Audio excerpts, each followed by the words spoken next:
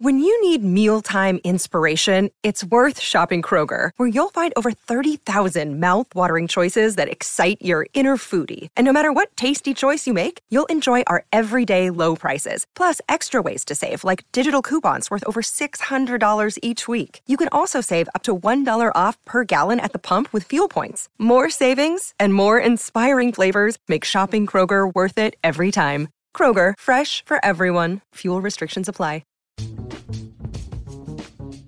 Hello and welcome to another edition of the 66 to 87 podcast. It's the first edition of August, which means we're only about a month away from training camp getting started and all the fun begins again, which is awesome. This is Tom Reed, your host and moderator, joined by, as always, by Taylor Haas and Dave Molinari. We will be joined a little bit later. Oh my God, there's a plane flying right overhead. No, he doesn't have a garbage truck behind him, so that's good. Joined a little bit later by the NHL Network's Jody Shelley, who also does a lot of the games for the Columbus Blue Jackets. Always insightful, good to talk to. He'll be on a little bit later, but this is being recorded on a Monday, and Brock McGinn, one of the newest Pittsburgh Penguins, met with the media on Zoom calls today. Dave, you were on that entire call. What did he have to say in his first real meeting with the Penguin media? Well, nothing terribly inflammatory or insightful. He says that part of the reason that he signed here is that he believes the Penguins are capable of winning a Stanley Cup. I think, that certainly is open to debate. I said he believes that he's capable of producing more offense than he did when he was in Carolina, although, that's not why the Penguins brought him in. But he did have a season last year where over an 82-game schedule would have projected to 18 goals over 82 games. 82 goals, yeah, they probably, he might even rise above the bottom six if he could score 82. But no, so, there was nothing that particularly stood out from the discussion, but, he does seem like he's excited for the season ahead and looking forward to being here. Look, we don't have to tell any of our listeners and know what Brandon Tanev meant to this lineup the last couple years and how well he played in it, the energy he brought, the tenacity, some great clips. I'd love to have him mic'd up every game. But I'll say this, for me, I've watched a lot of Carolina. I've liked that team in years past. And I think McGinn's a pretty good player. I think he's a little bit different, but I think he'll be a nice fit. Taylor, you did one of your Drive to the Net segments on him. Give me your initial impressions of him, what you saw of him in Carolina, and how he might fit here. Yeah. So, something he did talk about on Monday is how he's looking to, up his offensive game, and he kind of was able to show a little bit more of that in Carolina last season. But if you look at the breakdown of his points last season, so he had the 8 goals and 5 assists in 37 games. He was hurt at the end of the season, so he didn't play the full season. But nearly all of that production, 7 goals and 4 assists, came in the first 16 games of the season when he was mostly playing on the top line with Svechnikov and Aho. And then by late February, he was bumped down to the third line when the Hurricanes got healthier. And in that last 21 games of the regular season, he only scored 1 goal and 1 assist. So once he wasn't playing, with those top guys, he really wasn't scoring at all. So it'll be interesting to see what he's able to produce, because he's not going to be a top line player here, you have to figure.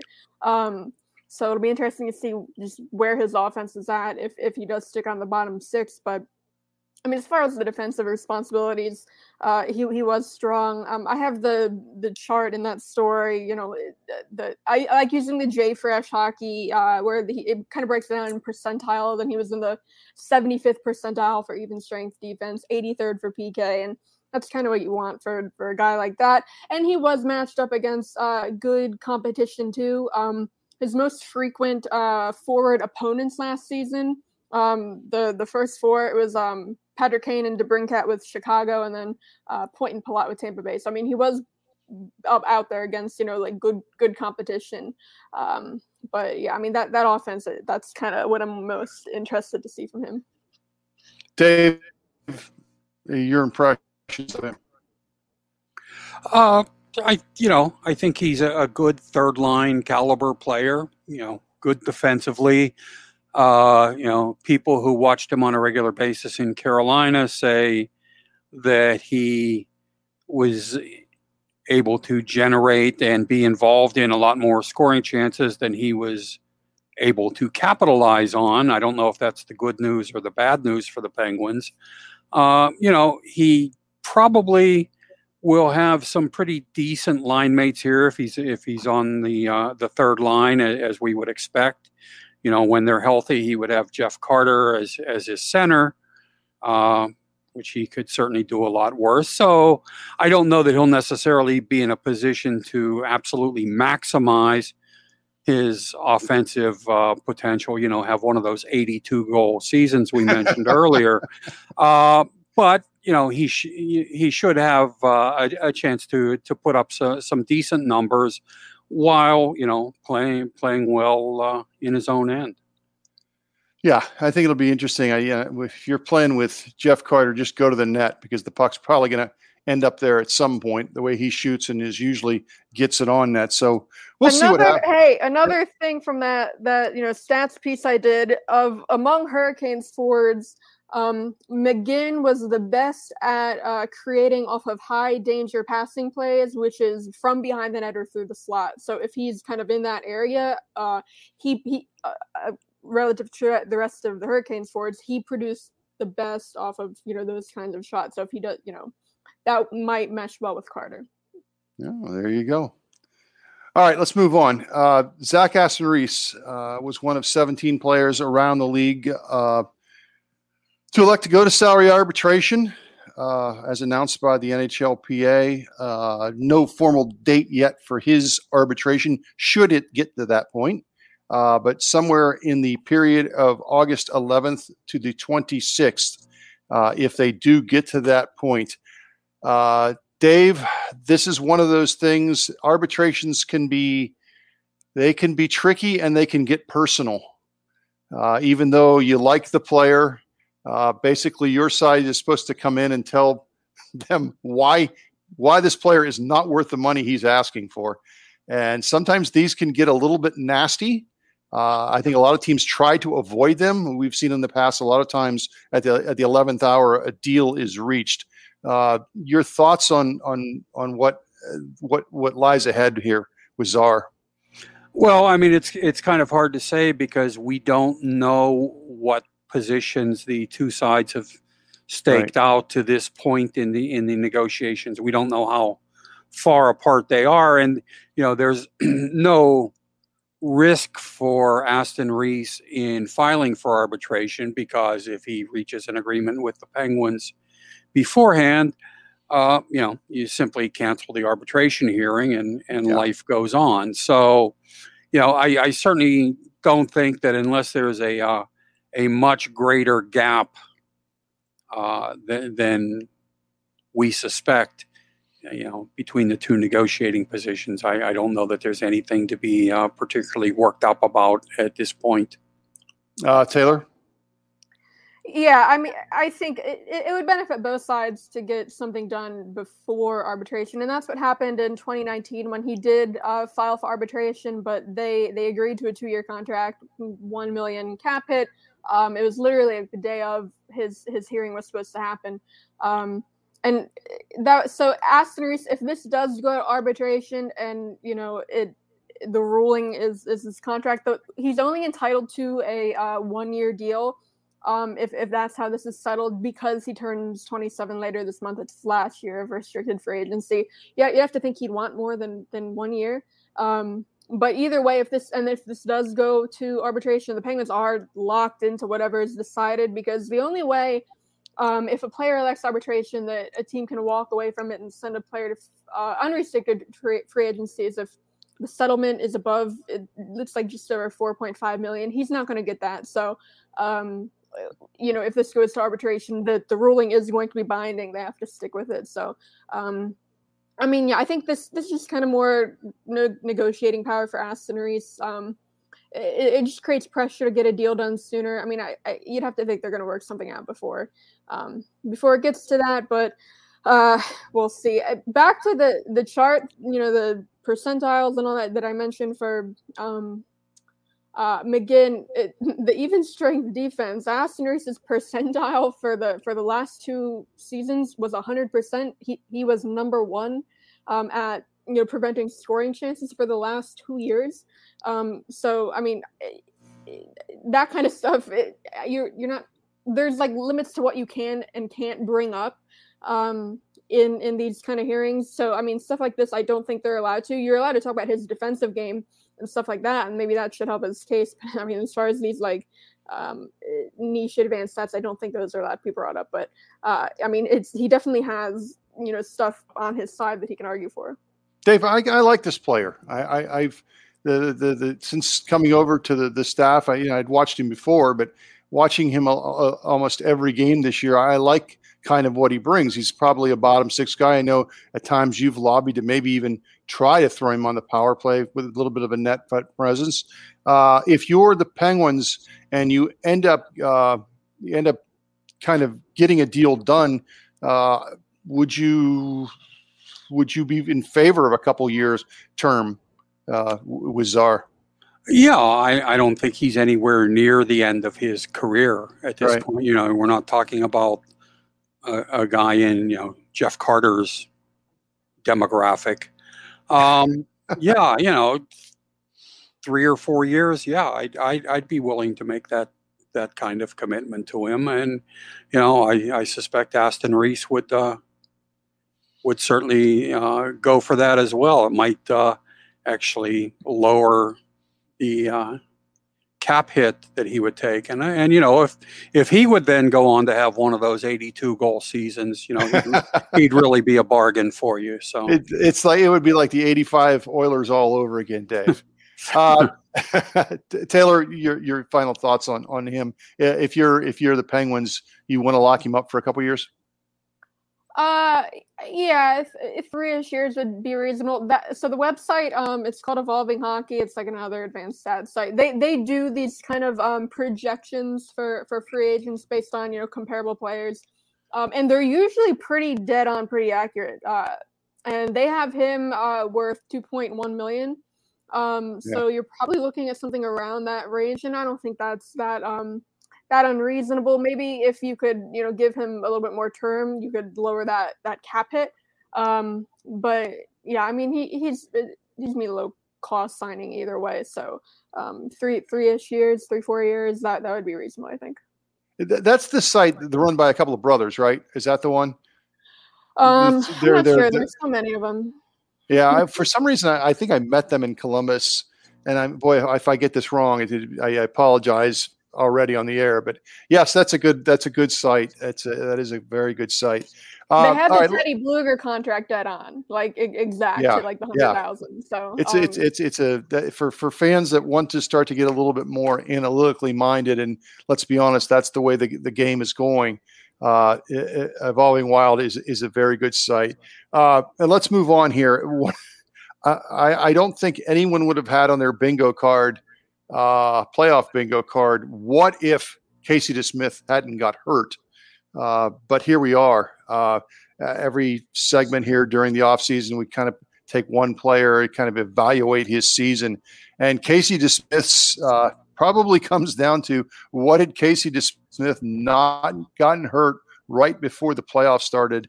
And as Tristan Jarry starts to melt down a little bit, would the Penguins have maybe gone with him in a must-win Game 6? Just looking at his stats over his career, pretty steady as a backup. You look at his save percentage, it's always stayed above 910, 921, 916, 912 last year. 2.54 goals against average in 20 games. I thought he was actually the better goaltender early in the season. Not that anyone was lighting the world on fire for the Penguins in the first 20 games. I thought he was decent. Again, I don't project him to be a starter. But I thought, Dave, if you were sitting in Mike Sullivan's position going into Game 6 and you had a healthy Casey DeSmith, would you have played him? No. You would have stuck with Tristan Jarry. Absolutely. Jarry did not have a bad Game 5. Jarry had a horrific, ghastly, unforgivable mistake that ended Game 5, but he didn't have a poor overall performance in that game. He's your number one guy. Unless you had reason to believe that he was going to implode the way he did in Game 6, I absolutely would not have changed goalies. I think that would have come across to everyone, including the guys in the locker room, as a panic move. So no, I absolutely would not have started DeSmith. Now, I would have not necessarily waited too terribly long into Game 6 before inserting him when I saw the way the game was going, but I definitely would not have started him. Taylor? Yeah, I mean, we had this conversation before of, if he were healthy, would we have even seen him? And I'm kind of on the same page as Dave, where I don't think we would have seen him before Game 5. And then Jarry's Game 5, like the rest of the game, he had a good Game 5. It was just, the turnover and overtime. But I don't think that would have been enough to, change goalies going into Game 6. I think we would have seen DeSmith at some point in Game 6, but maybe, by then, the way that game was going, I think it would have been too late anyway. It's hard to say. But I don't think we would have seen him if he were healthy, other than in Game 6, and even then it wouldn't have made a difference. You maybe not have put him in. I'm trying to get back Game 4 when it started to get a little bit away from them in the third period, just to give him some minutes, or no, you just ride that out. I'm sorry. Go ahead, Taylor. You go ahead. You go ahead and answer that. If the game was that out of hand, maybe to get him some playing time in case he does end up getting needed later. But then again, it's not something that would have made much of a difference, I think. Yeah. No, and you certainly would have gone back to Jarry in Game 5 anyway. So the scenario would have been pretty much the same as it was, as it actually played out in reality. So, yeah, it looks to be, and we're going to get into this a little bit more in our next segment. But right now, and a lot can change. There's a good chance that they just run it back with the same two goalies they had last year. What is your level of confidence in DeSmith, Dave, as the backup goalie here? I think he's absolutely fine as a backup. I think that's been established, that if you are just looking for a guy to be a traditional backup goalie to, start 20, 25 games, something in that neighborhood, that he'll do a perfectly adequate or better job than that. If you think you need somebody to either mentor Jarry or press him for playing time, maybe you look elsewhere. But if you just want a guy to be a backup, I have absolutely no issue with Casey DeSmith handling that job. Taylor? Yeah, he's a fine backup. He's not a 1B, to go along with the 1A. He's not going to, like Dave said, he's not going to press Jarry to necessarily be better, because he's not going to take over the starting job, at least for, permanently. So, I think if they do upgrade the goaltending in any way, I mentioned it, I don't think it would have been moving out Jarry for a different number one. I think keep Jarry, get a different 1B to play along with him and be that insurance and be that kind of, someone that can push him, and DeSmith just isn't that.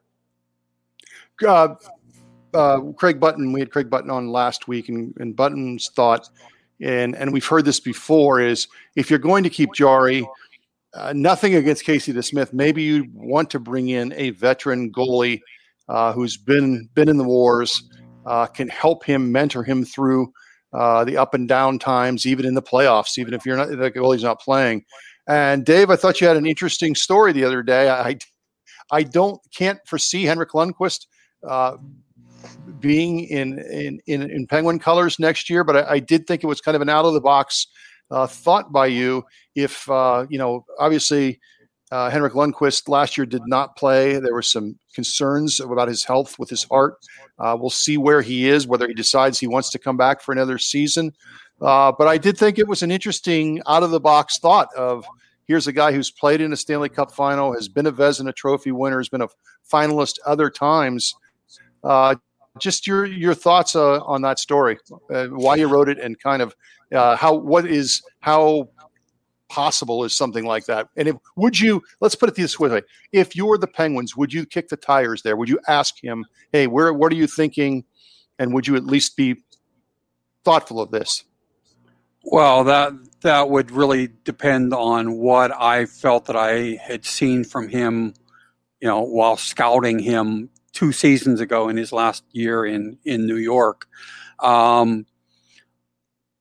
First of all, he's made it pretty clear that he wants to continue playing, but he does not have the medical clearances that he needs yet to resume playing. So, the whole issue might be moot. I think it's highly unlikely at best that he would end up with the Penguins, but if they would decide that they wanted to bring in an experienced guy, one who seems highly motivated, doesn't mean he's still highly capable, but seems highly motivated to take one last run at winning a Stanley Cup, maybe that's something they could look at. But I really don't expect it to happen.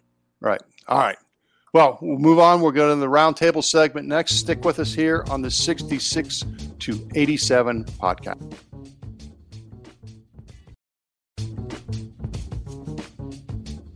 Welcome back to the 66 to 87 podcast here on the DK Pittsburgh Sports Podcasting Network.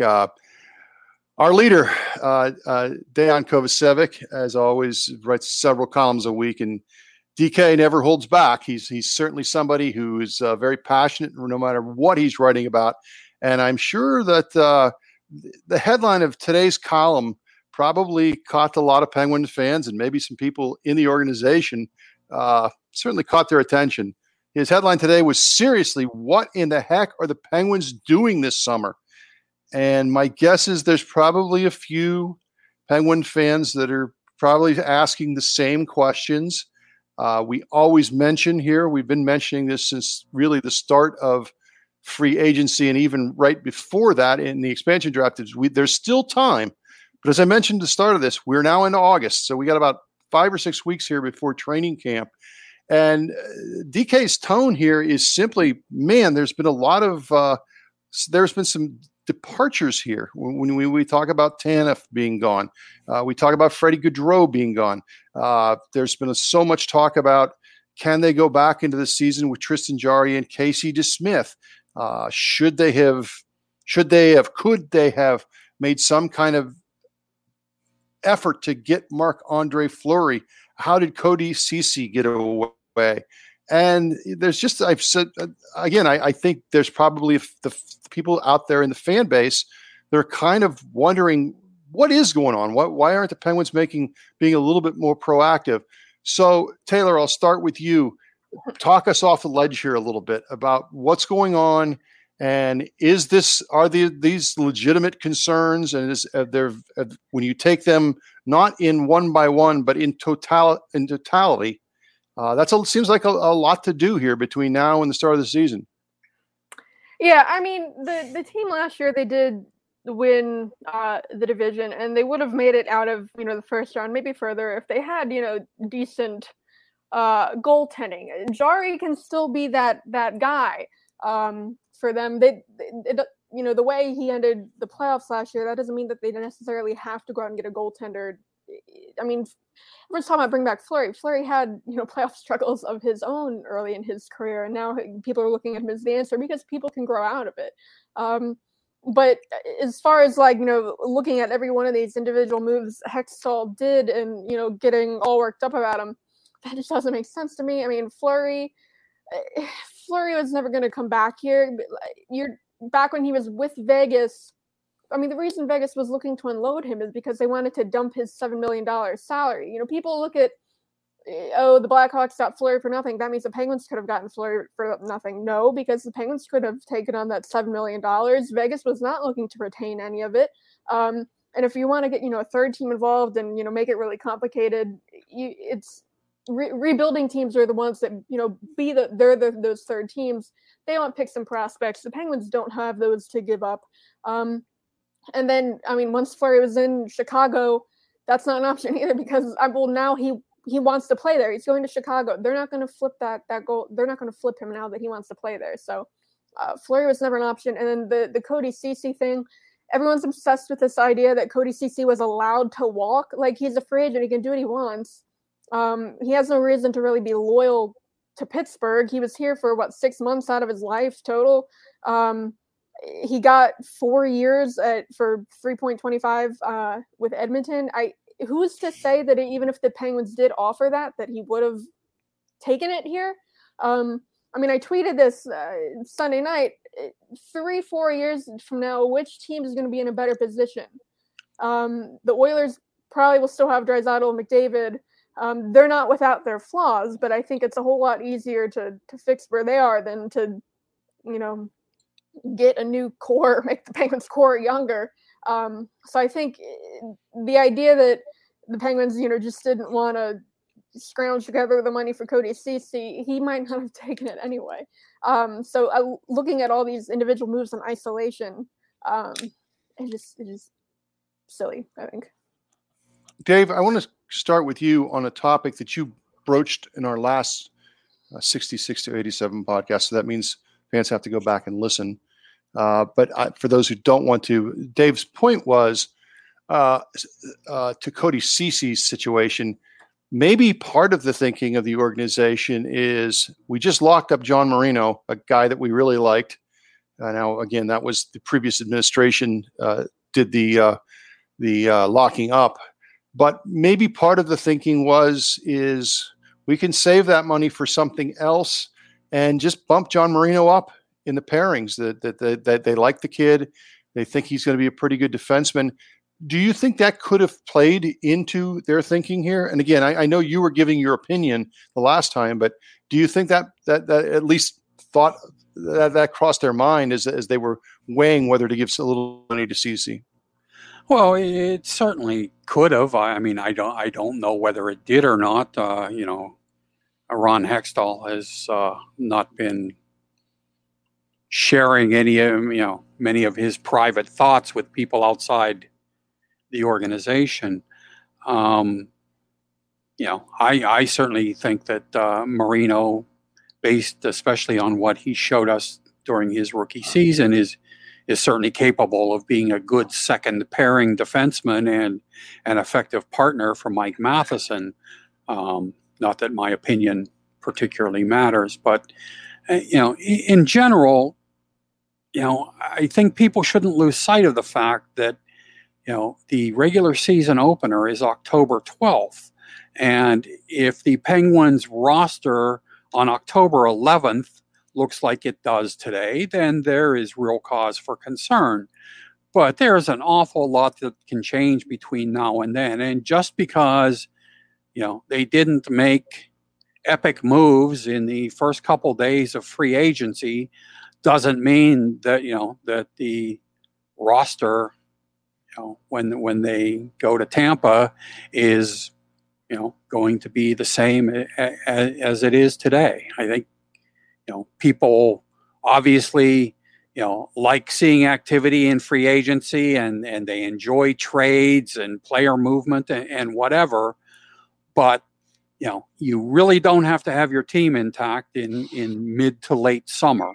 So, I think people would be would be well advised, if only for the sake of their blood pressure, to be a little more patient. Although I understand that most people think that patience is okay as long as you do it in a hurry.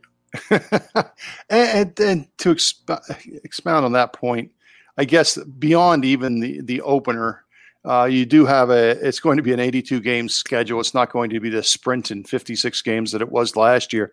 So during the course of this season, right up to the trade deadline, they can make moves. And again, I think we've talked about this before. This is such a volatile market right now, with moves being made and players becoming available that you'd not think were going to be available back in June. There probably is time over the course of the year that they can make moves if they feel that they have to. Well, at the moment, I believe there are 7 teams that are above the salary cap. Right. Which is, legal. You're allowed to be 10% over the cap during the off season. But those teams, obviously are going to have to make some moves. Right. And, when one move is made, it often, triggers a series of moves around the league. There can be a domino effect. So, I really think people should, perhaps focus on the Steelers training camp or the Pirates playoff drive, and not focus too much on the Penguins roster just yet. Hey, we can get back to fail for Kumar, because Rocker's going to be back in the draft. So maybe the Pirates end up getting Kumar Rocker after all. Go ahead, Taylor. There are 7 teams above. There are also 3 teams below the floor. The Red Wings are $4.5 million, so they need to spend at least $4.5 million. The Sabres are about $7.5, and the Senators about $8.5. So I mean, there's definitely gonna be moves to be made. I mean, the Penguins, as far as free agency, to stay cap compliant, they really don't have any room to do much at all. So I mean, it would have to be a trade, something like moving Marcus Pettersson to free up cap space, and having P.O. take its spot. That can still happen. It's August. But I mean, they have $2.5 million in space right now, and then that doesn't count Aston Reese, who's probably going to get somewhere around $2 million. You can figure. So yeah, that doesn't leave enough room to do anything else. The Horner does need to be re-signed too, but I mean, he doesn't need waivers. So if there isn't room for him, he can start in Wilkes-Barre. That's fine. And that $2.5 million figure, is assuming that Dominic Simone starts in Wilkes-Barre, which.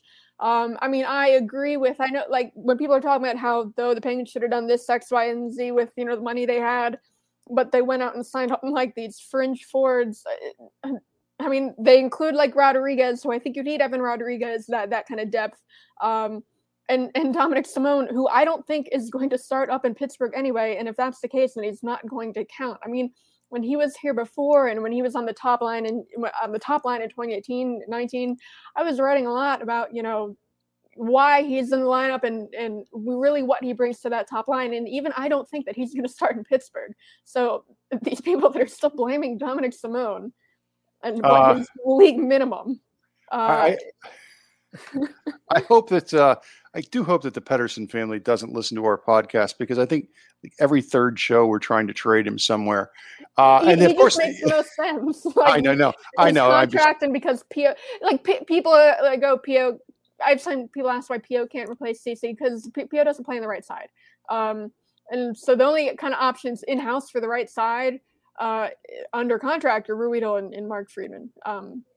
In both of them, I mean, they filled in occasionally. And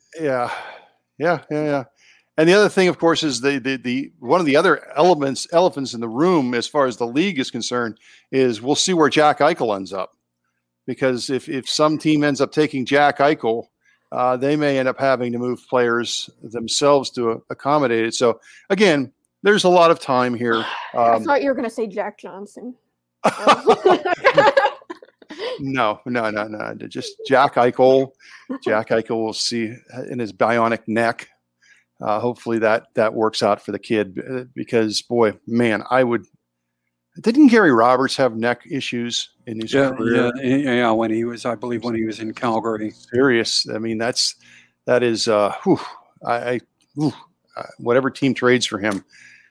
they better have some kind of thoughts, assurances that he's going to be able to play at some point here soon. All right, let's move on. Over the weekend, Evgeny Malkin turned 35.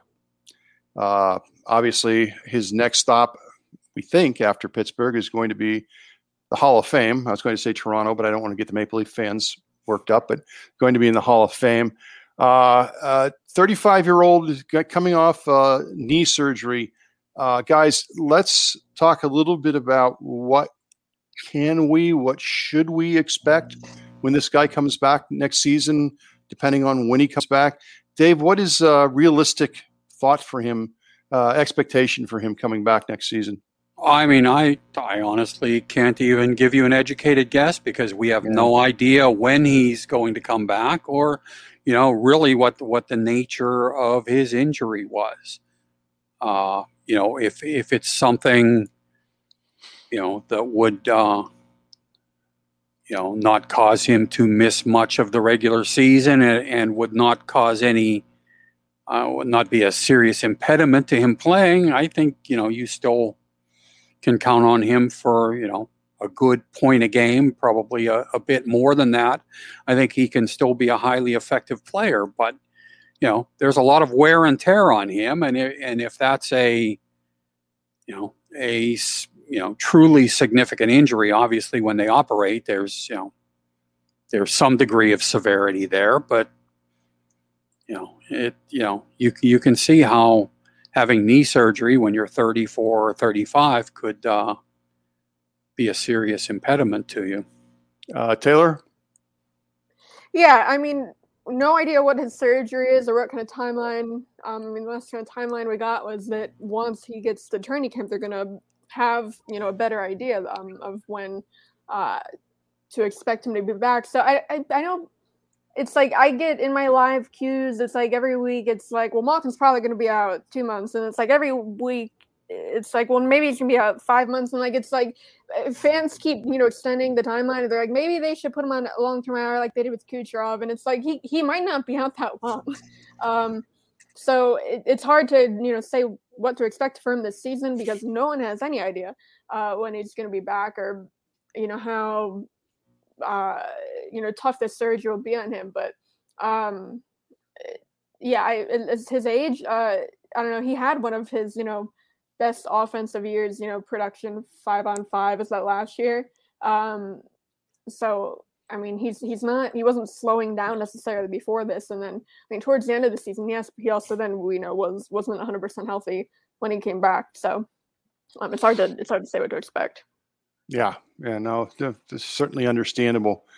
All right, when we come back to the 66 to 87 podcast, Jody Shelley from the NHL Network and the analyst for the Columbus Blue Jackets will join us. We'll talk a little bit about toughness and truculence, and certainly he could bring that during his career, and also some of his thoughts on the Penguins and some other league matters. So stay with us.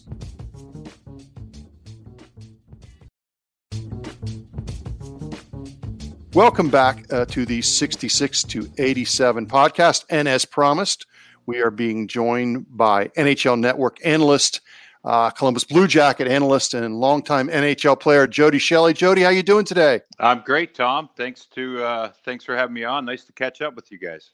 Yeah. And fans will probably remember during the playoffs, Jody made his national debut, first game nationally with NBCSN, correct, Jody? Or was That's right. Yeah. So congratulations on that. Thank you. Yeah, that was fun. You wonder what's going to happen, and with all the changes that were going to happen in the NHL, that landscape, I got to get in there, and it was fun. We actually did a remote game from NBC, the big NBC studio up there in Connecticut, and we did it from like a little tiny booth, but it was fun to have 3 games going on at once and see those guys and interact with Kenny and Boosh and those guys that I know so well. Yeah, well, good stuff. I wanted to have you on at some point in this off season in one way, just because to kind of go back over a conversation you and I had during the regular season, and you kind of just brought this up unprompted. And you said, there's been so much focus in the last 10 years on speed and skill. You wonder if you're going to start to see a little bit of a correction with it's never going to go back to toughness and grit wins the day and dump the puck and whatever. But you were kind of hinting it would not surprise you to see the league maybe start to go back that way. And lo and behold, the Islanders make a second run to the conference final. The Canadians, with those huge defensemen, make it to the final. And we've seen Tampa Bay the last couple years after getting swept by the Blue Jackets, adding that kind of grit that they lacked in previous seasons. So do you see that this may be continuing as we go forward here the next year or two? Well, I think the element of being hard to play against with speed and maybe with a conscience is something that's developing again. And I think that, when you see a team hoist the Stanley Cup, go back to the St. Louis Blues a couple of years ago, big, a lot of heavy Western Canadian farm boys on the same page. I'm not discriminating anyone in any part of the world. I mean, it's just that those guys there's a lot of Canadians on the same page there. And there was some grit to the way they played the game. And you're not talking necessarily dropping the gloves, because everybody now has the option not to drop the gloves. It's totally fine. And when I see rare events like where Foligno went after Corey Perry in the playoffs and Perry dropped the gloves, I was scratching my head. But then when I heard Foligno talk about the captain laying on the ice, that might be a dynamic that Mitch Marner and Matthews maybe never even knew existed. That's going way back in the archives of old school, which, it doesn't exist anymore. And I think Foligno is that kind of a throwback that, it was something that I found it interesting. I talked to him about why he did it exactly. And he just felt new team, didn't like what the image of the player on the ice, and he went that far. I don't think we'll ever see that again, because that was a rare moment, kind of a pivotal moment in that regard of getting someone to fight. Corey Perry, Nick Foligno understood. I think Corey had to scratch his head and think, yeah, I guess this is how it used to be played. You know what I mean? You could see he's played long enough, right? Yeah. He's played long enough in this league. You could see the thought bubble above his head. Like, I didn't mean to do it, but I understand why I have to. And that's hard to explain to an 8-year-old child that's trying to play hockey, or when you go to a school and talk to 10 or 12-year-olds, even adults now, that dynamic, because it's a strange dynamic. But I think the element of being that team that is just has a relentless ability, that a defenseman that's always in your face, or a winger that's always finishing his checks, it gets old. And especially last year, where everyone had to face each other 8 to 10 times, you get sick of people, you get sick of situations, you get sick of the way teams play. And, there's teams that are easy to play against, and they know that, and there's teams that aren't. And I think that more teams than not are searching for that player that brings them that. I guess Tanev has an ability a little bit in Pittsburgh where they can get under the skin, shake the foundation a little bit, get the fans riled up, but also the guy in the locker room that just gives you a little bit more sense of bravado, if you will, when you're in that locker room and have that player. Yeah, we'll get back to Brandon Tanev and his departure in a minute. But staying on this topic, Hawk, I wanted to ask you, you just mentioned about those kind of the highly skilled teams that don't have that element. One team that we've seen taking a major about face in this offseason are the New York Rangers. It just got Ryan Reeves. They went out and got one of the Tampa Bay players on their third line, Barclay Goodrow. Just gave up. I don't want to say gave up, but Buchnevich has moved on for Blaze from St. Louis. What do you think about their decision to kind of go that direction? It's an abrupt one, and you go back to Jeff Gorton and John Davidson and the reaction after that game, and you're wondering if it was because there was not that element there, and I guess the writing is on the wall that this is the reaction to being pushed around a little bit. I like it. I mean, I like the acquisition of Ryan Reeves. I think that's a bold statement. I think he is a guy in the league that's so well respected. And when you have a lot of young players who don't understand that, they come from Europe or college and never seen that element, it's not a great feeling a night before a game when you have that little bit of sense of, oh boy, he's in the lineup, or what if I get the puck and he runs me over and look bad? Those things are real emotions and real feelings going into games.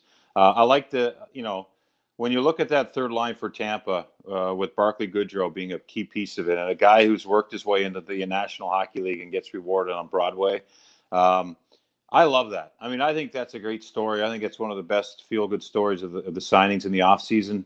He goes to Tampa, wins 2 cups, and here he is now, a long way from San Jose, looking back, and he's in the middle of the sports universe in New York. And I like they bring in that edge, that attitude. There's a certain way to play, and I still think, Tom, that players don't know how to act in the locker room, play after wins, after losses. We don't do. I mean, no one teaches you the degree of emotions and how to check them and how to act together as a team and how we're going to respond.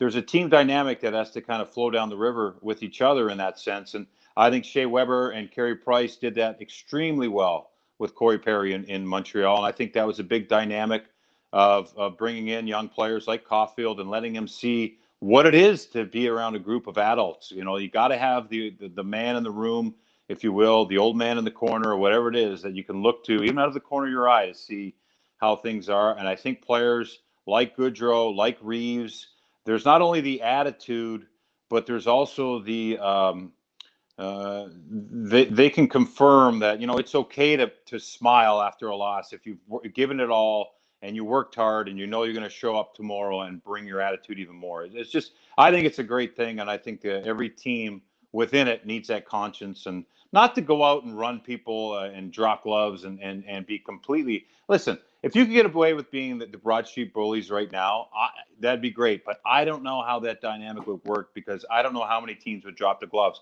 But if you have players that are fast and can hit everything, I tell you what, that's a kind of a level where you can play that game and intimidate players through the body and through checking and that relentless pursuit. Jody, going back to the Penguins, I mean, Ron Hextall, Brian Burke, they've spoken of the need to add size, snarl, truculence going forward, but so far really have just replaced Brandon Tanev with, Brock McGinn. Do you think the Penguins need to add, those qualities to make a deeper run in the playoffs moving forward? You know what, I do, and I think specifically of Crosby and Malkin, and, I know Sid, he's a combative guy. We've seen him fight from time to time.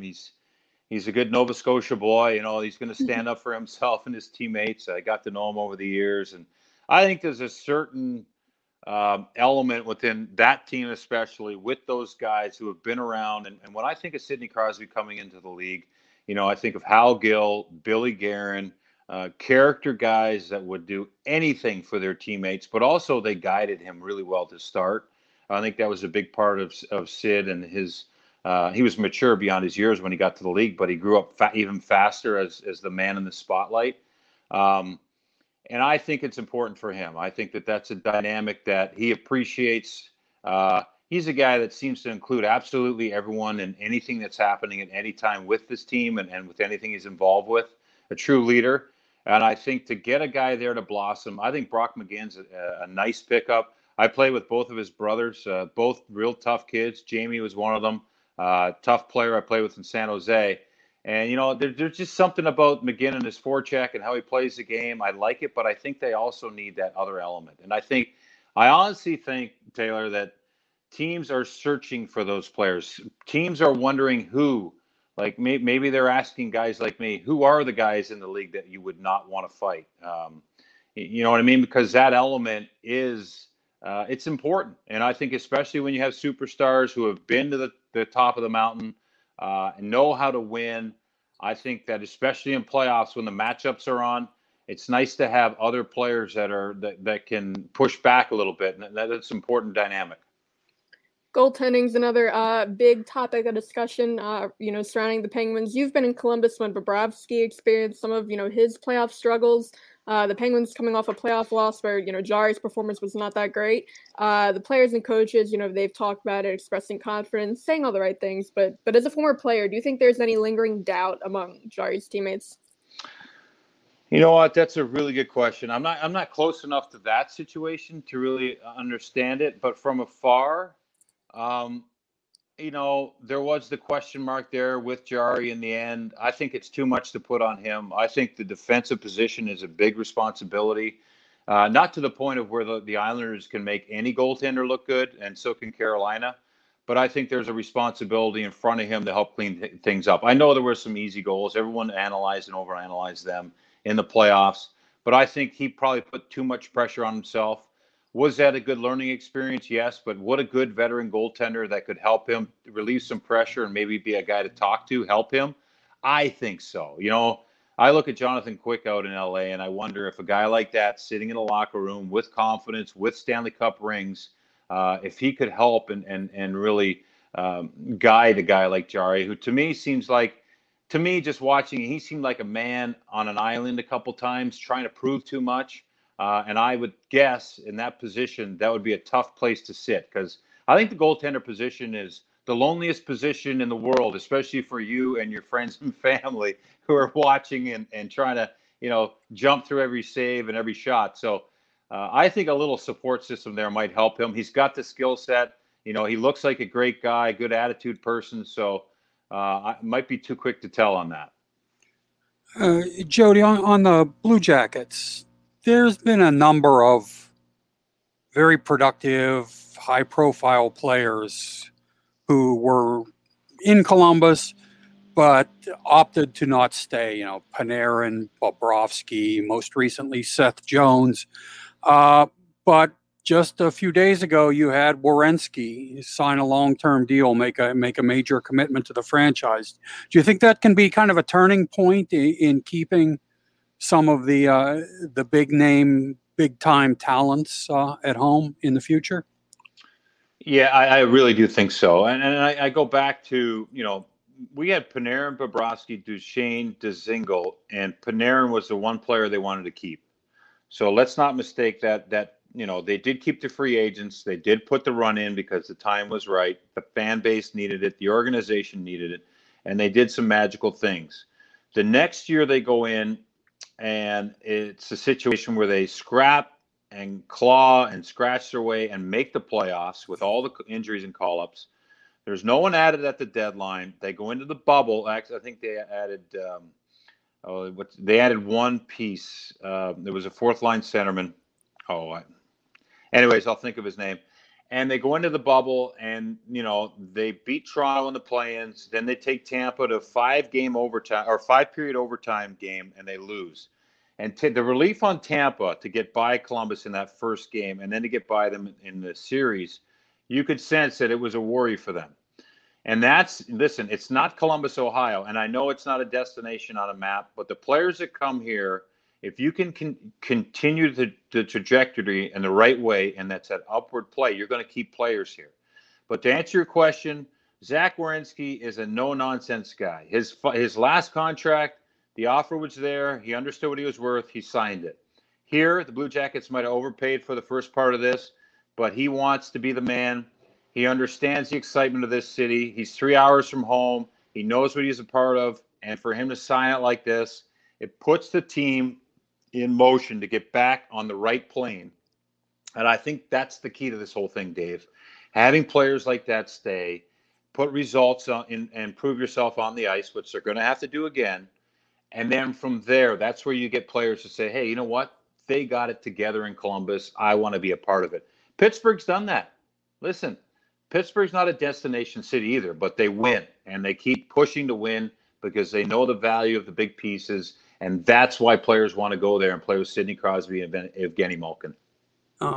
It's long been a given in this game, Jody, that some of the most rugged, toughest guys on the ice are some of the nicest guys off the ice. It also turns out, though, that some of those toughest guys make some of the best analysts. So why is that? And this is something that you're certainly equipped to address. Yeah, it's us and the goalies. And I joked with Boucher, and who's doing a heck of a job for now ESPN. You know what? I think there's different levels to the game. And I think as a fourth-line winger, our leash was extremely short. So what I mean is, So for me, the dynamic of fighting was one dynamic. That was always on one section of my brain. Then the dynamic of actually getting the puck and making the right play offensively was there. Natural ability, really, Dave. That's one I tucked away a little bit. I bring it out once in a while now when I'm playing like men's league hockey or something like that. But the other dynamic is the team concepts. And if you're the first man on the forecheck, if you're the last man on the back check, if you do get switched in the defensive zone, what's the responsibilities of the center iceman? When you get the puck on the wall as a winger, where's your options? What are your other teammates expecting you to do with it? The responsibility of playing the game. And I think we had to be thorough in practice. We had to be thorough in meetings. And maybe I'm overthinking it with a very educational answer, but this is my belief. I really believe this. And, Boucher was a backup goalie. He saw the game from far away. He understood plays on how they unfold as a goalie. But I think for us who watched and had to be in tune with every second in every practice, every meeting, and every moment of the game, I think that benefited us for as far as being away from the game and understanding it. Plus, I've been around hockey for 40 years. So now, it's been 20 years in the National Hockey League, or 21 now, which is I'm very proud to say that. But I think those details inside the ropes and understanding and have the appreciation and taking care of the details has helped us to be, I think Louis DeBrusk would say the same thing. He's doing a heck of a job out there in Western Canada. We spent a lot of time watching and making sure we did the right thing. Good stuff, Jody. Thank you very much. And as always, it's a pleasure talking to you. That's it for this edition of the 66 to 87 podcast. For Jody Shelley, for Dave Molinari and Taylor Haas, this is Tom Reed. We'll talk to you later in the week.